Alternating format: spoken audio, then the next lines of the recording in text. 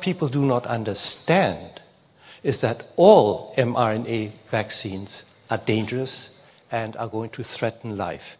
It does not matter whether the vaccine encodes for the spike protein, for the measles protein, for rubella, for the flu. It does not matter at all. Why?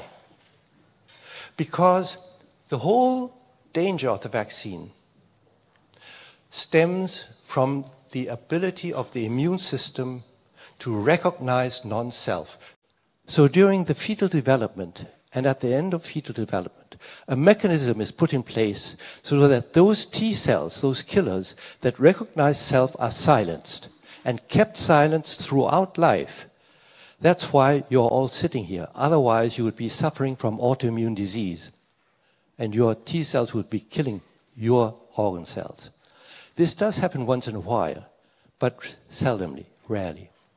But on the other hand, and this is the wonderful side of it, every baby that is born has killer T lymphocytes that are ready to react against non-self when this non-self protein is produced in the body.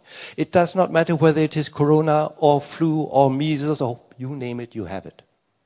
Now, what is a horror scenario is that this is supposed to be a blood vessel. And you see the vessel wall in one, the inner lining of the vessel wall contacts blood. So anything that is in blood contacts the wall, right?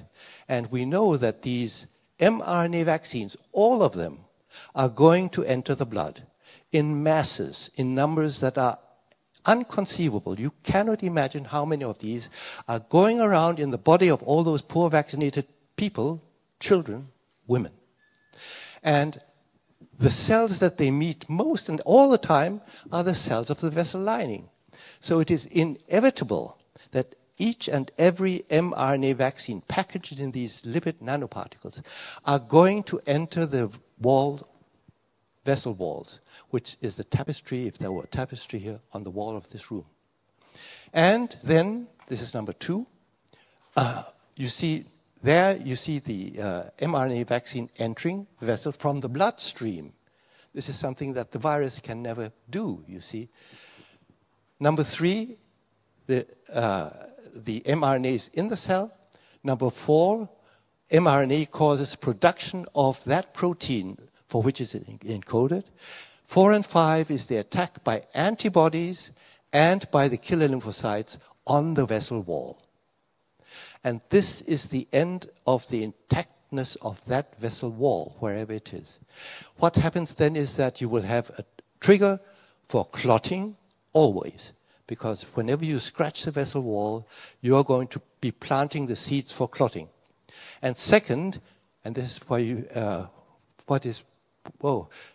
shown in 7, you're going to have leakage of those very vaccines into the organs. Now you have to realize, guys, that your vessel system is the most intricate system of tunnels in existence. And that system is completely, it's not possible. Large molecules and viruses can't get past that barrier. Your walls are sealed, actually. But if you go around making holes in the walls, then they get out. And then they get to the heart muscle cell and the brain cells and the liver cells and whatever cells that happen to be attacked. But because these packages are in the whole circulation, they reach all the organs of your body, everywhere.